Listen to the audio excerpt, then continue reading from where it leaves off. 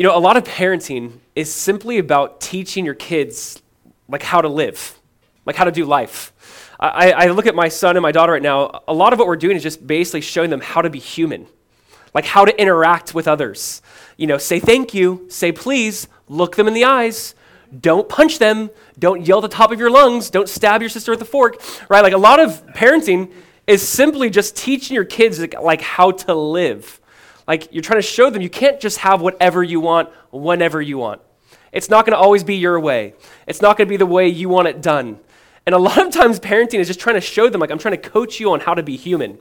And in many ways, that's what pastoring can feel like, or that's what preaching can feel like, or teaching the Word of God can be like, or just for everyone. This isn't just my job. Everyone's job to make disciples.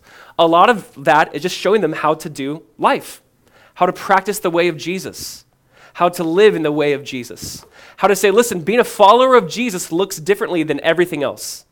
That my lifestyle, that your lifestyle is going to look a lot different than what the world's lifestyle looks like. Proverbs 14:12 says, there is a way that seems right to a man, but its end is the way of death. There's a way that seems right to everyone. Like this seems right, but the end is death. The end of that way, you follow that way to its end, it's going to lead to death. You think about a lot of things come very naturally for me, for you. Think about those things that might come naturally. It's natural for me to want to be unforgiving. It's natural for me to be selfish. It's natural for me to be greedy. It's natural for me to be cynical, sarcastic, rude. It's natural for me to be filled with pride. Those things come really naturally. And again, if you're a parent, you realize, obviously, like you don't have to teach your kids sin. It's in their heart, and then they observe things in your life and just gets magnified, right? Those things just come natural. It's supernatural for me to be forgiving. It's supernatural for me to be loving when I don't want to be. It's supernatural for me to be generous. It's supernatural for me to invite someone into my life and have an uncomfortable moment or conversation. Those are things that we try to avoid at all costs, and yet the way of Jesus just looks so different. And this is what the author's saying. He's painted this beautiful, think about Hebrews so far. He's walked through this beautiful illustrations of, look at Jesus, Moses, angels, Aaron, the priesthood, the high priest, the tabernacle, the temple, everything in the temple.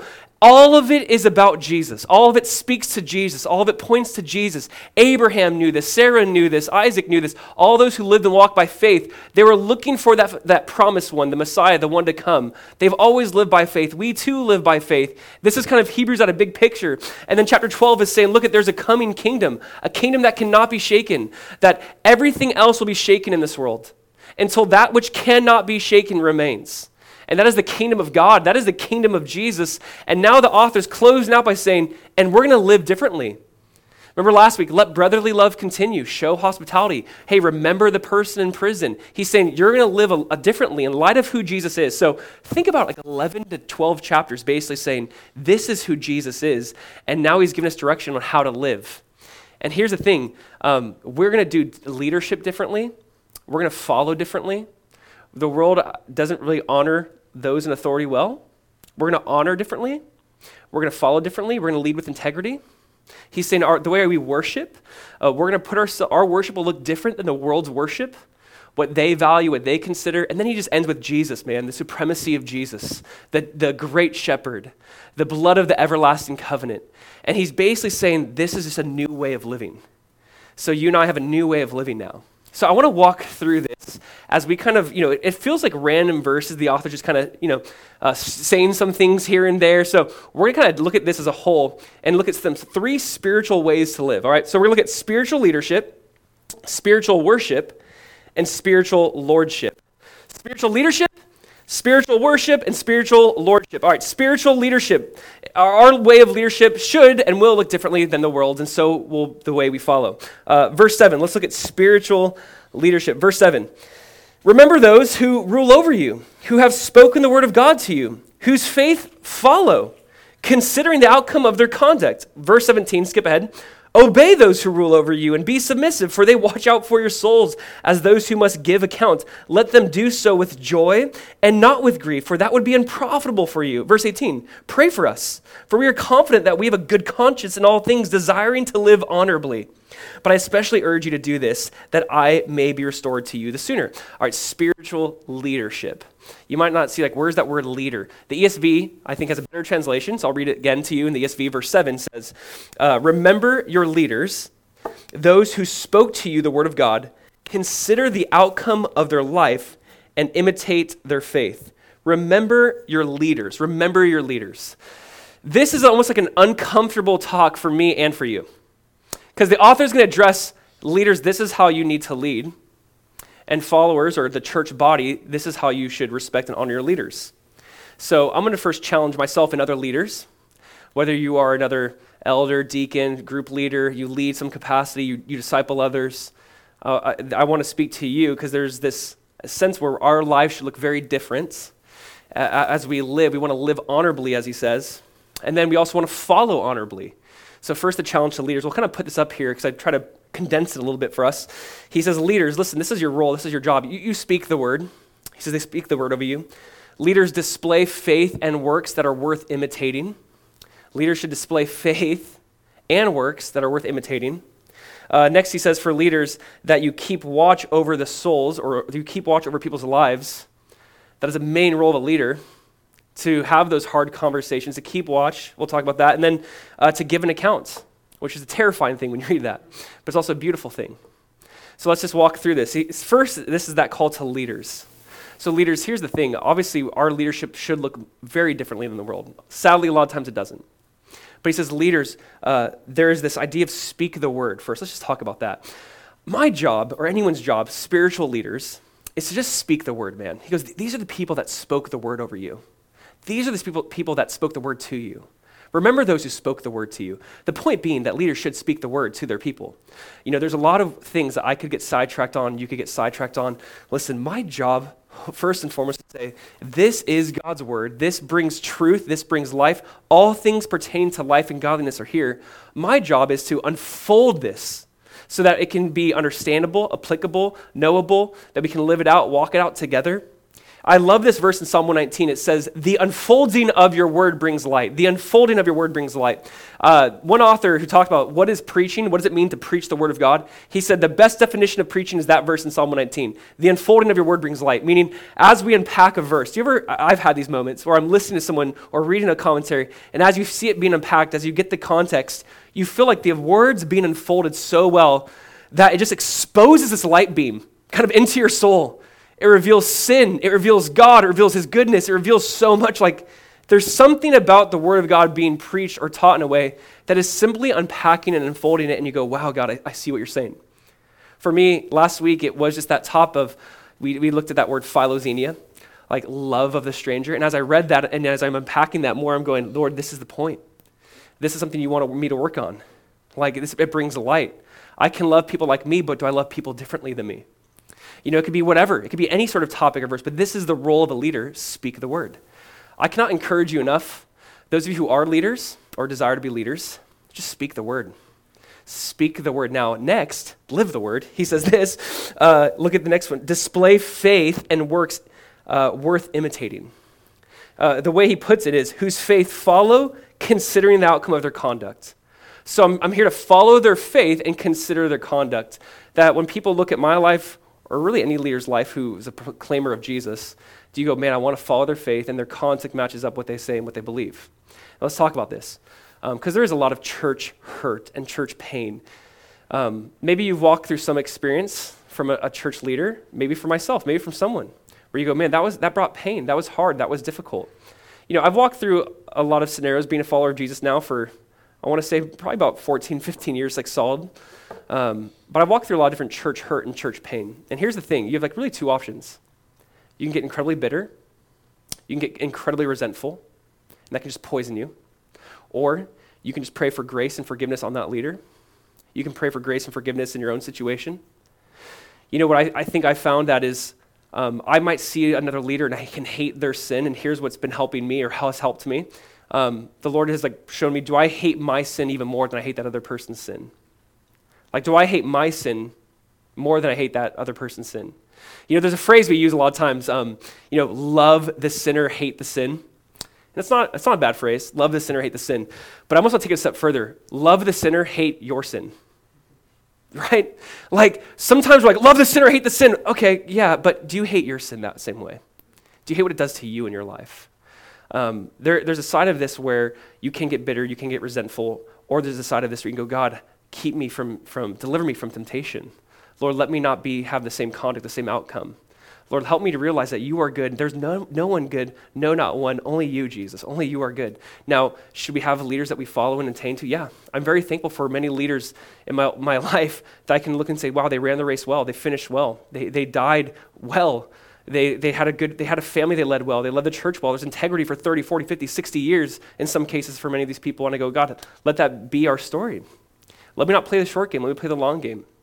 Let me introduce better Sabbaths into my life, better rhythms of time to be with my family, better just moments for me to get away and pull back and to enjoy you and to hear from you. Let me not be about all what I do for you, but let me just step back a little bit, Lord, and receive and hear from you. And we have to do that periodically, really daily, but introduce that weekly into our lives as well, and monthly or yearly, maybe longer terms.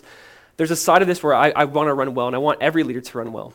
And if you desire to be a leader, I would say start implementing these breaks or these Sabbaths or these rhythms into your life that's going to help for you in the long run. But listen, there is going to be church hurt. There's going to be pain. And that's not an excuse for leaders to just get out of their sin. Like, there has to be accountability, absolutely.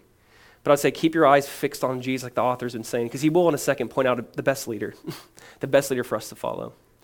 But again, in this process, it's sad because you see that spiritual leadership should look differently than the world and way too often looks similar. And so here's my hope in this process as I prayed even through how to discuss this. Man, I just think of the story in Luke 18 where there's the sinner and the Pharisee's going, thank you, God, I'm not like that man. And the sinner just banging his chest and saying, have mercy upon me, oh God. I think that's what I need. I want to be like, God, have mercy upon me. As I lead, have mercy upon me. I need to show mercy. Why? Because I need mercy. Have mercy upon me. Does it mean it's an excuse to continue or entertain sin? Absolutely not. But I need mercy no matter what. And I want to press into Jesus with everything I got. And there's that balance of God, show me mercy, but I'm gonna press in and I'm gonna work out my salvation with fear and trembling. And we're trying to do those two things well. Say, God, I need mercy, but let me work this out well. And I just want to encourage you guys, welcome to this journey of the Christian life. It's a sense of, God, show mercy, but let me just work this out with fear and trembling because you're working in me. And we're trying to do these things together. So he says, leaders, you got to speak the word. You got to have a faith worth following. Your conduct should match your beliefs. And we need accountability. We need friendship. We need community. I mean, everyone needs that. Where it's not just we're left alone on an island, where I'm in a group, people know me and I can know them. There needs to be that mutual accountability in this. Next, he says, they keep watch over your souls. Man, the role of a leader is to keep watch over souls. I love how Paul put it in 1 Corinthians 1:24. Listen to this. He says, not that we lord over your faith, but we work with you for your joy, for you stand firm in your faith. Hear what Paul said to the Corinthians. Paul says, we're not lords over you, but we're fellow workers of your joy.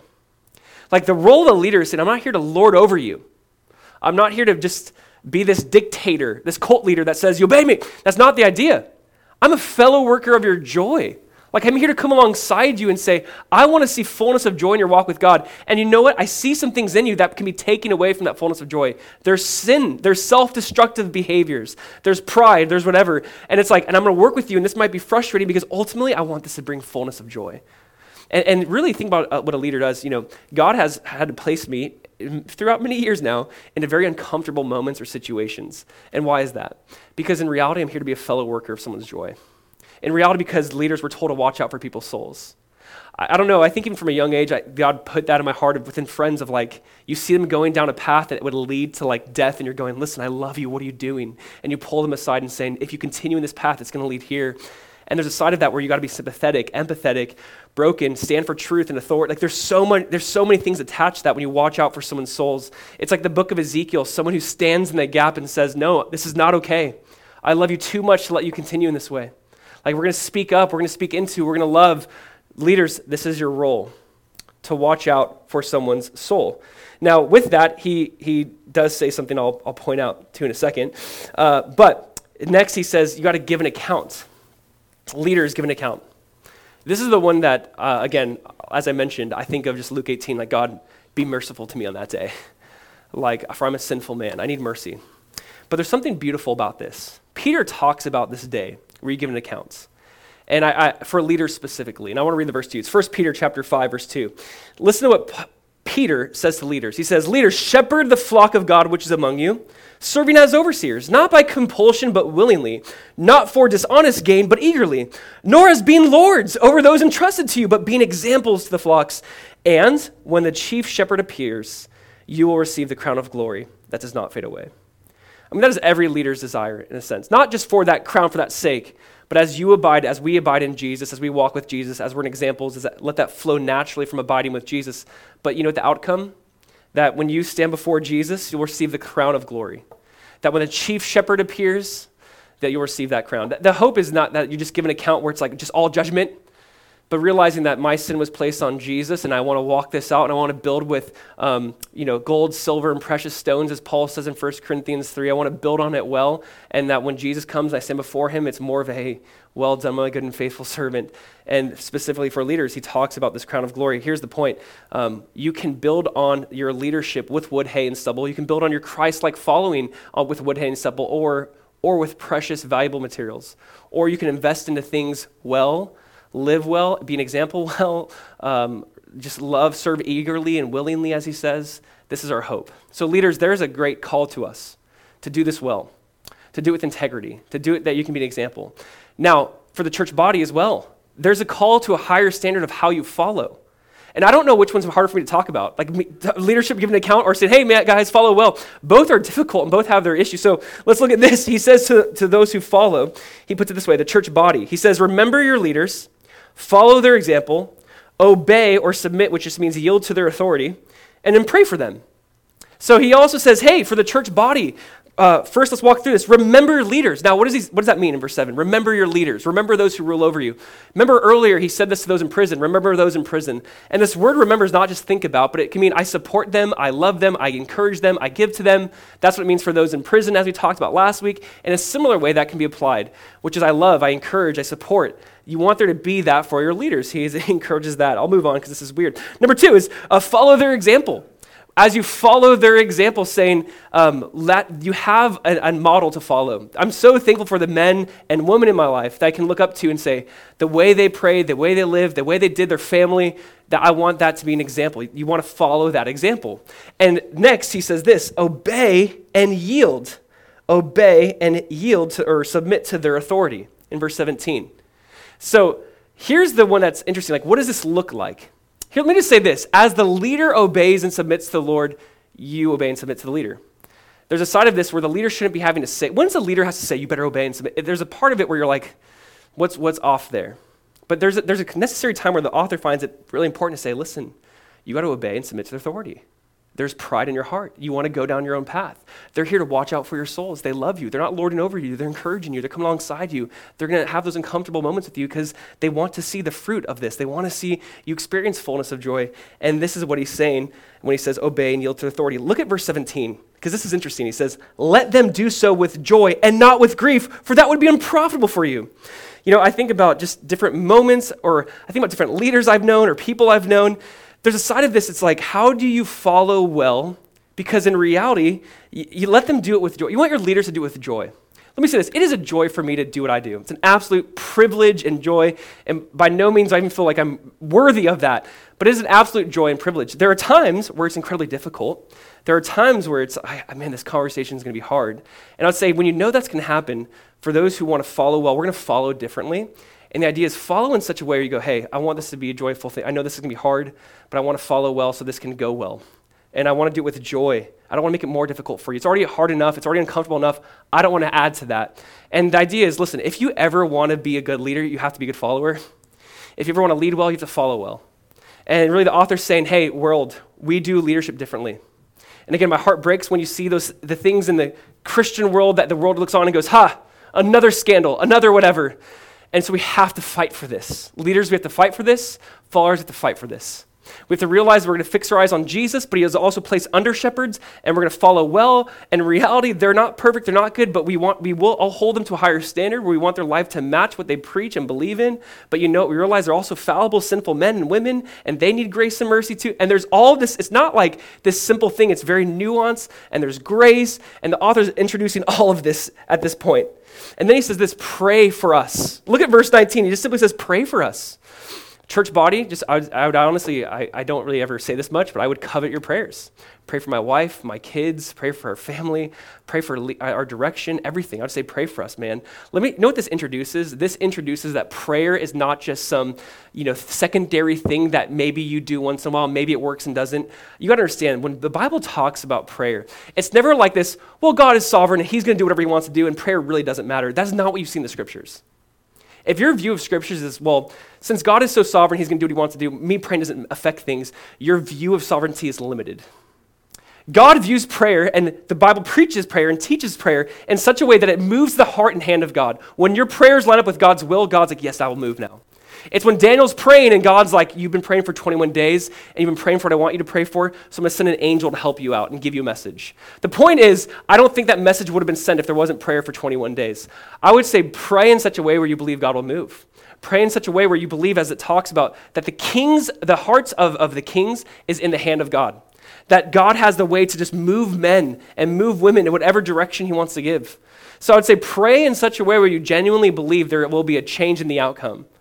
It's not just flippant, we have to do this, but he says pray for us. So why are we talking about this? I want to just kind of compare and contrast now. We'll put this online so you can see it this way. But leaders, speak the word, display faith, works worth imitating, keep watch over souls. You're going to give an account. That's incredibly humbling. Church body, remember your leaders. Follow their example. Obey and yield to their authority. Pray for them. Both have this sense of listen to this, there's mutual accountability. There's mutual respect and love. There's mutual, I have a covenant I'm in a sense making with you. I need to speak the word. I need to live a life worthy of integrity. You're saying, I will follow well. I'll pray for you. There's just this mutual relationship thing happening, and that is a beautiful thing you see within the church. I'm bringing this up to say, if you are watching this and you're still not a part of a local church, or you've just been going from church to church for months now, find a local church and just commit yourself to that local body, that local community. God created deacons and elders, we didn't. God created leadership, we didn't. There's a sense of order to this, that we say we want to be a part of the local expression of the body of Christ.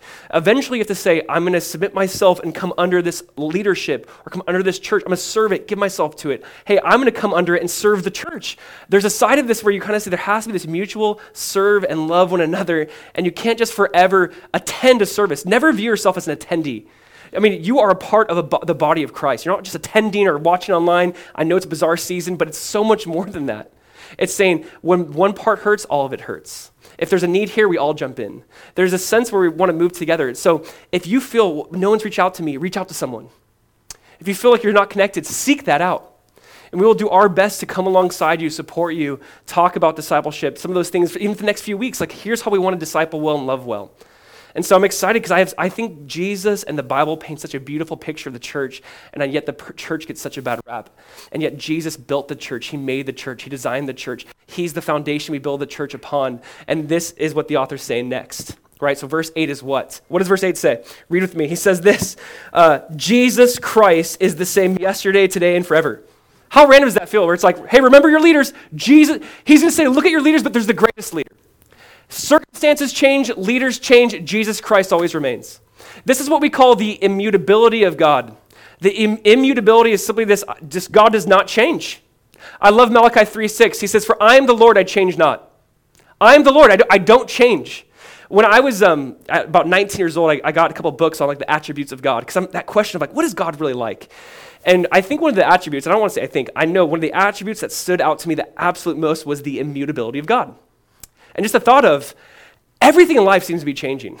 Everything in life seems to be, there's these great highs, these deep valleys, deep lows, and yet you have Jesus as this consistent, constant anchor who's not going anywhere. He's there, he's faithful, he's that rock, he's the whole one we build our lives upon, he's the foundation, he's not going anywhere.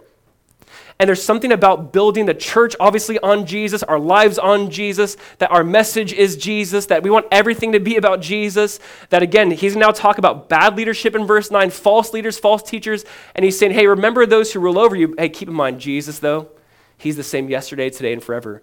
Let me say this. There are churches that are built sometimes on a lot of things that flow out of the gospel, meaning there's an emphasis maybe on end times or spiritual gifts or social justices, and which are all necessary things to discuss and talk about, and necessary and beautiful things. But Jesus is the center point of that. That as we talk about different topics and issues, which we will in the coming weeks, that Jesus is the focus in that. That the gospel is the center point, and those discussions come from Jesus. They come from the gospel. And we want everything to be built upon him and who he is. That this church is built by him and for him. That if he doesn't build the house, we're laboring in vain. That Jesus, again, he is the same yesterday, today, and forever. When my wife and I first moved to Florida, and we were not even a year married, I remember the last night in our parents' house, because everything was packed up, and I remember just being there in the room, she's in bed, and I remember I was overwhelmed with the feelings of, what are we doing? We're moving to Florida. Is this going to be forever, God? What is going on? And I remember just feeling that sense of like anxiety coming up kind of, that was like the first time was the night before. And I want to say this concept brought me the most peace. That though I move, though my life changes, though my circumstances change, though my family's 3,000 miles away, whatever, Jesus Christ is the same yesterday, today, and forever. And it was the thought of just that Jesus is still with us. He's not changed because we're in a new location. It's just all of that brought me so much peace. And this is the leader we look to. And this is the chief shepherd, the great shepherd, as he says here. This is the one we look to. Now, moving on, the author says, but there's some bad teachings coming in. And look at verse 9. He says it this way in Hebrews 13, verse 9. He says, do not be carried about with various and strange doctrines, for it is good that the heart be established by grace, not with foods which have not profited those who have been occupied with them. He's like, okay, leaders, they might come and go. Jesus remains forever. Bad teachings will come and go. And he goes, don't fall for that. Don't fall for these bad doctrines. Those who try to get your heart focused, for them it was foods, meaning going back to the Jewish dietary law, might not, really apply to us right now in this moment, but the idea is there will be an emphasis on other things other than Jesus. There will be an emphasis on other things other than grace. Because what does he say in verse 9, the key phrase? Let your hearts be established by grace. Circle that, highlight that, note that, right next to that. That is the key. That as other teachings will come and go, is it built upon, is your heart established by grace? Because in 2020, it might not be discussions on food, but it might be discussions on a plethora of other topics. And as we approach these topics, as you might approach someone who has more of a legalistic, cynical background, they're criticizing everyone and everything, let your heart be established by grace. As people want to kind of start a fight with you on a political realm or a social justice realm, let your heart be established by grace. Let your conversation, let your speech be with love and seasoned with salt. Let your speech just be so filled with grace in that moment that you can sympathize and empathize and listen and ask questions and seek to understand, not just be understood. And I would say, be established by grace. There's going to be a lot of other conversations that come. And that phrase, it is good, man, for your heart to be established by grace. You can tell when someone's heart is established by grace or established by the law.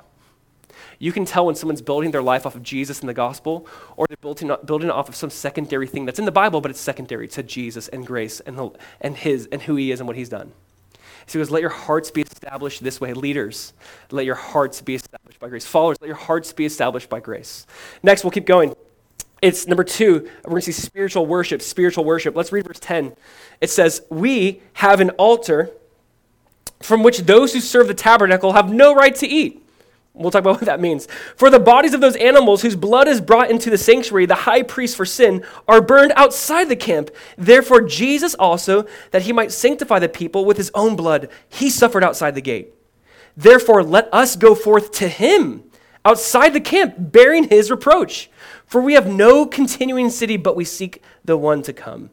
Therefore by him let us continually offer the sacrifice of praise to God. That is the fruit of our lips to God, or giving thanks to his name.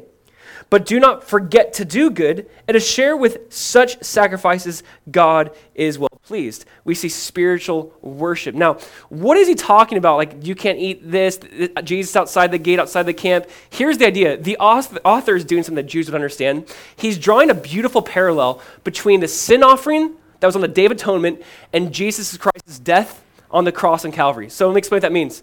On the Day of Atonement, there would be an offering for sin, the sin offering. But they would take that sin offering and they would go outside the city walls, outside the gates, outside the camp, and that's where they'd burn it. They usually didn't do that, but the idea was, on the Day of Atonement, the day man was made right with God, this very important Jewish holiday, the idea was sin must be out of our presence. It must be cut off from our group. Sin must not be named among us. Sin must not be among us. Bring it outside the gate, outside the camp. Sin must be separated from the people of God. That is the idea. And then it was burned. Now, the idea for us today is the same concept. He's saying Jesus, who took on the sin of the world, was crucified outside the city walls of Jerusalem. He's crucified on Mount Calvary. Jesus, the sin offering. Jesus is that lamb that speaks of the Day of Atonement. But so much is the idea that he's saying, just like you would bring it outside the gate, outside the camp, so too Jesus was brought out. Why? So he could take on the sin of the world. Jesus was cut off from community, so you and I could be brought into community. Jesus was cut off from people, brought outside the gate, outside the city, just like the sin offering, so you and I could be brought in. And that's such a beautiful thought. But the encouragement to you and I is now go to him outside the camp, meaning your life, you're going to bear his reproach as he says. Your life will look very differently than everyone else's. When you go to Jesus and you're leaving what's popular, you're leaving what's common, and you're saying, I'm going to go to him who suffered outside the gate, you're going to be very distinguishable. You're going to be noticeable. Your life is going to look very different. Followers of Jesus, our life is going to look different. And I love how Peter says, he's like, you are a peculiar people. I just think that's probably the best way to put it, because some Christians are very peculiar. But the idea is our lives are going to look different than the world's. We're going to be outside. We're going to go to him. Now, there's also another reference to this, and you're like, what does this mean, this phrase? Like, again, the author was bringing up so many Old Testament stories and ideas, but there's something that Moses did where he went outside the camp, and I want to read the verse to you so you get this. It's Exodus 33. Exodus 33, verse 7. It says, Moses, listen, he took his tent and pitched it outside the camp, far from the camp, and called it the tabernacle of meeting. And it came to pass that everyone who sought the Lord, listen, he went out to the tabernacle of meeting, which was outside the camp. Here's the idea. Moses pitched his tent, the tabernacle of meeting. He would meet with God outside of where everyone else was. If someone wanted to meet with God, they had to leave, in a sense, what they were familiar with, the people, the general public. They had to leave that and go outside to the tabernacle where Moses was, where God's presence was. The point being, sometimes we're going to have to leave. We're going to have to leave all to follow Jesus. We're going to have to go outside of the general public, the general population, to meet him. That your life will be distinguishable. When you leave the camp, you notice someone's leaving. And again, for us as followers of Jesus, you're realizing, though none go with me, still I will follow Jesus. I'm going to go outside to meet him. I'm going to go outside the camp to have a relationship with him. So there's a few ideas here about spiritual worship saying your lifestyle is going to look way different. You're gonna bear the reproaches of Christ. Just like Jesus was crucified and there's shame in that, there was the shame that came with being outside the city walls, you too are going to have that same thing. You are going to identify with Jesus. Your worship's going to look different. And verse 14, that verse is just so beautiful. He says, we have no continuing city here, but we seek the one to come. That this city, that this home was not forever. That like Abraham, he looked for the city whose builder and maker was God. He looked for the city that had no foundations. He looked for the city that would last forever. He said, that's what we're a part of here. Our worship is an eternal worship. Though the sacrifices have come to an end, we still have a sacrifice. What is that? Those two things, the sacrifice of praise and of our works. I mean, verse 15 and 16, let's talk about our worship. He says, therefore by him, let us continually offer the sacrifice of praise to God. That is the fruit of our lips, giving thanks to his name. But do not forget to do good and to share, for with such sacrifices, plural, God is well pleased. He's saying our sacrifices are going to look a lot different. Jesus was the one and final sacrifice for the sin of the world. So we don't need to bring a lamb or a goat or a dove. We don't need to do that. But we do have a sacrifice we still bring God. What is that? That is praise. That is worship. That is the fruit of our lips. That is singing a new song to the Lord, a joyful song, making melody in our heart to the Lord. He's saying your praise is that form of sacrifice. And listen, for some of you, worshiping or singing is like a big sacrifice. Like I get that. I want to encourage you actually. If you so believe in Jesus, if you so believe in his death and resurrection, even if you're the manliest man, you're going to sing, and there might be times you even tear up. There's going to be moments where you just like buckle up inside because you go, wow, the greatest truth in the world has transformed my heart. How can you not sing? How can you not praise? I mean, eventually, even if I'm the worst singer in the world, eventually, though, you're going to go like, I don't care. I just don't care. And I'm going to encourage you. I remember being younger in my journey in this, where I had to get over what people thought of me. But maybe you're in that place still, and I'd say, just get over it. You're singing to the audience of one. I mean, one person who's looking on. You're not showing off. No one can. You're singing for Jesus, the fruit of your lips. You know, I love what Jesus said in the Gospels. He said, out of the abundance of the heart, the mouth speaks. So if there's something beautiful and joyous and good in your heart, it just comes out of your lips, the fruit of your lips. I think today in 2020, I wrote it down this way years ago. I'm like, out of the abundance of the heart, the fingers tweet. Like I just think whatever's in your heart is going to come out. Whether you're tweeting it or praising it, it's going to eventually come out. And he's saying, listen, let there be song and praise. Praise literally referring to singing. I mean, this is about singing in Psalms. That is the fruit of our lips, giving thanks to his name, praising the name of the Father, Son, and Holy Spirit, giving thanks to God's name. Remember, we're baptized in the name of the Father, Son, and Holy Spirit, giving praise to his name.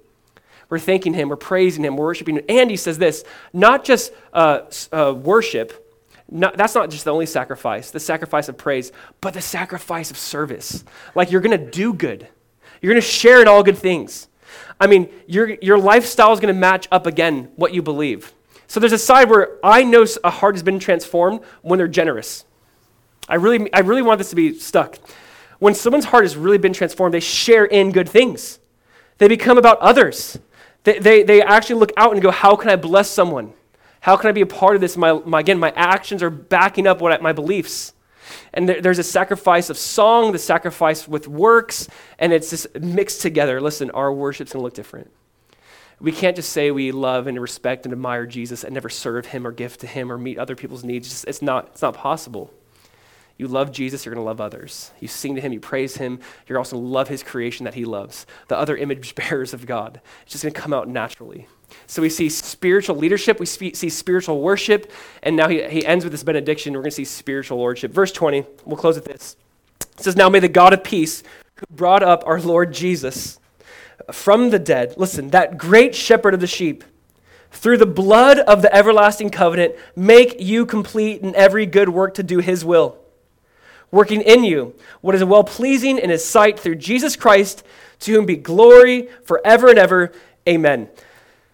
This is one of those passages where I feel like whatever I say next doesn't really matter. Like this is one of those passages where you just want to read it and let your heart meditate on it. Where I feel like I could just read this. You could read this over and over and over again and get something new. Like you could read this over and over and over again. This was a blessing or a prayer of, you could say, their pastor over his people. This is what you call, like, remember in the book of Numbers, there's something called the priestly blessing, where he says, the Lord bless you and keep you. The Lord make his face shine upon you and be gracious unto you. The Lord lift up his countenance upon you and give you peace. That was a blessing they would speak over the people, the priestly blessing. It's such a beautiful way to close out any time, but just the Lord bless you. And he's saying, may the God of peace be with you. Man, you have God is not wrathful towards us. He was wrathful towards our sin. He was wrathful towards his son. Now we have the God of peace. He's like the God of peace who brought up our Lord Jesus from the dead. I mean, this really is like the first straightforward reference to his resurrection. That Jesus is alive.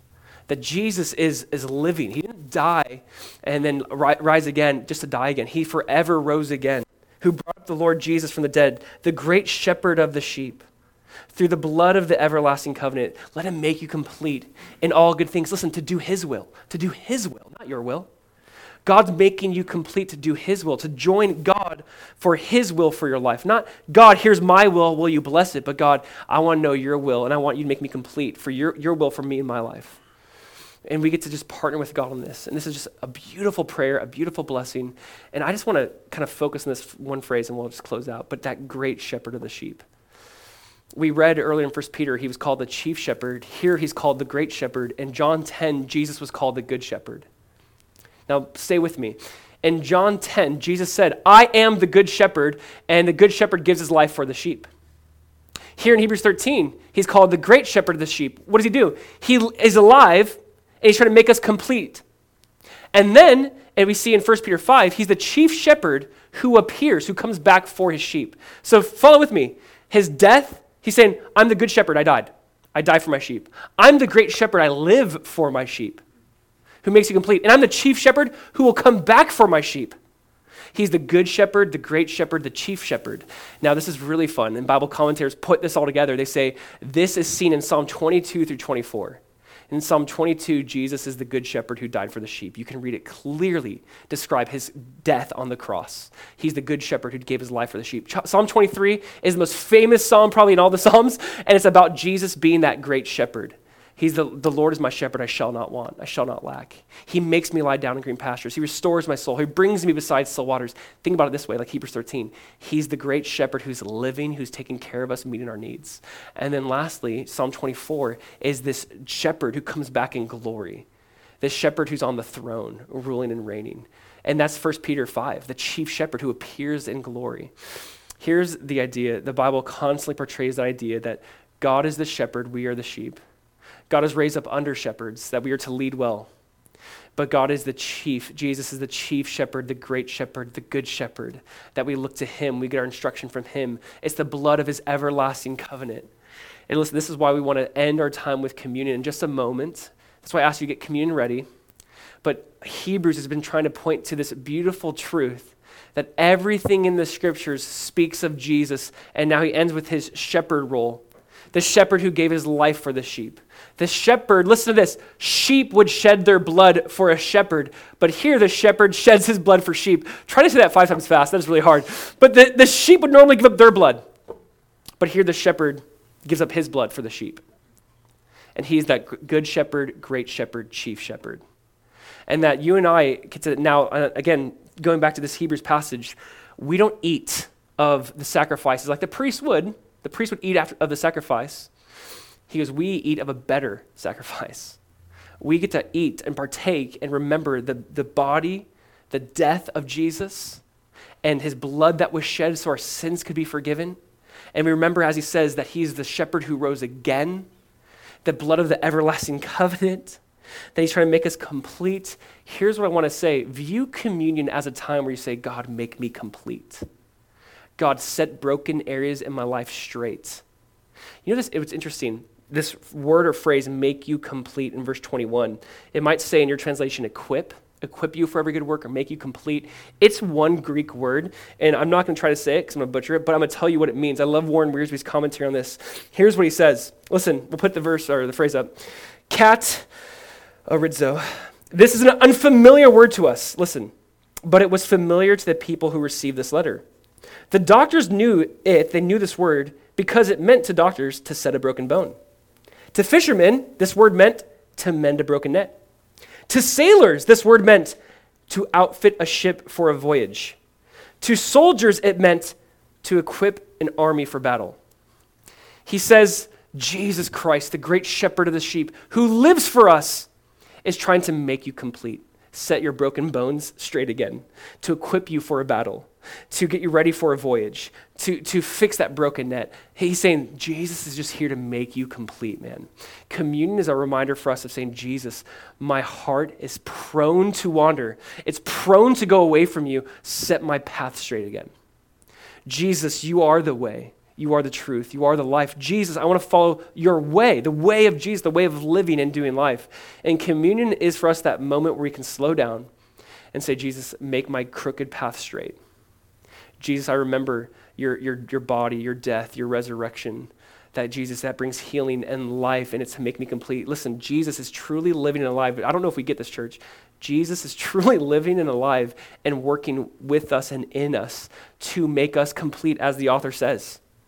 Do we believe that? That Jesus, that God the Father, that God the Son, that God the Holy Spirit is working in our lives to make us complete, to make us more like him, to make us more well-rounded, to make us better followers of Jesus, better goers out and bringers of the gospel, to make us more like Jesus in this way. So here's what I say. As you prepare communion, as you have it right now, we're going to take it, and I would just pray over it and just invite God, make my heart complete and whole. And so here's what we're going to do. I'm going to pray in a second. I'm going to ask that you grab your cup and grab your cracker and then or bread or whatever you have and just pray over it and just thank God for it. Listen, we're finishing this book of Hebrews, but it's not for us to forever be over from it. Go back to this, study this, give your heart over to this. Fix your eyes upon Jesus, church. Fix your eyes upon the one, the God of peace, the blood of the everlasting covenant. So I'm going to be quiet. I'm going to be still. I'm going to take communion. I'm going to ask that you do the same. Thank you, Silver. Appreciate it. And let me just pray over you, over communion. And as I'm done praying, I'm going to be quiet for a while. I'm going to take communion. And I'm going to say, after I'm done praying, you pray over it. You thank the Lord. You give him the fruit of your lips. Praise. Say, thank you, Jesus. So just spend some time with the Lord. Let me pray for you and then take communion as soon as we're done. Father, we thank you. We thank you that we get a chance to, even in this way, remember your body, which was broken, your blood, which was shed for our forgiveness of sins, that we could be made right with you, God. Lord, that you are the chief shepherd, the good shepherd, the great shepherd, that Jesus, you are the same yesterday, today, and forever. And I think even just years before, you had people eating of the Passover lamb or eating of the lamb that was sacrificed to you, and we too get to eat of the lamb. We too get to eat and remember that Jesus, by your stripes, we're healed. Thank you, God, that hasn't changed, that we join a beautiful history of those who look forward to you by faith, and we look back to you by faith. That Jesus, just as blood was shed for people's forgivenesses then, your blood was shed for our forgiveness now. And so Jesus, we thank you. We thank you that the shepherd gave his life for us, the sheep. And so Lord, we ask that you would speak and encourage and move in our hearts in your name. Amen.